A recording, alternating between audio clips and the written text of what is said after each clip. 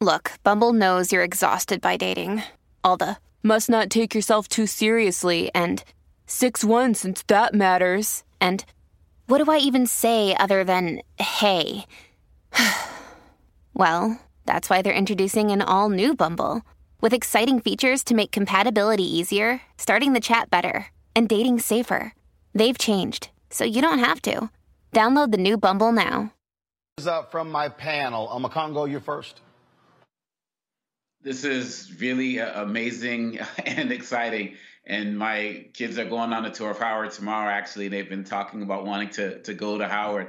One of the things that I've been writing about in my upcoming book that looks at this, about lies about Black people, is this idea of Black people can't swim, not because they can't physically swim, but because there have been so many barriers to entry in our community to swimming. Can you talk about some of the experiences that you have had or that your other students may share with you about some of the barriers and challenges that many of us have faced in our community regarding swimming?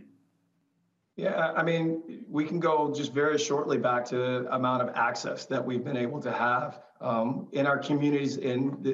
Growing up in the cities, we had very limited access in my generation because a lot of the pools were undermanaged or underserviced, and then they were filled in to never be reused again. And then we can go even farther back to, Jim Crow, where we were not allowed to be able to use the facilities, where we had the people moving into the rural areas and membership country club style denial of access. All of our swimmers that come to Howard know that Howard is a special environment.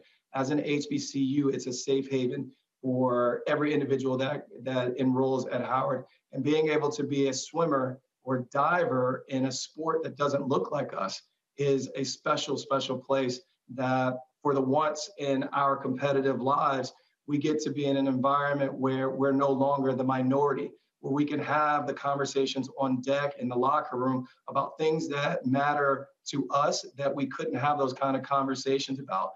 I speak as a Black male, bald head, but there's many conversations about hair, which is a barrier for a lot of our people of color because we don't have enough products out there that will help with hair management for the textures of hair in the Black and brown community, on down to skincare. So those are just barriers that, again, we're able to overcome, but the overall myth that Black people don't swim is just that, a myth.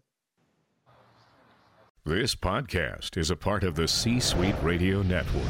For more top business podcasts, visit c-suiteradio.com.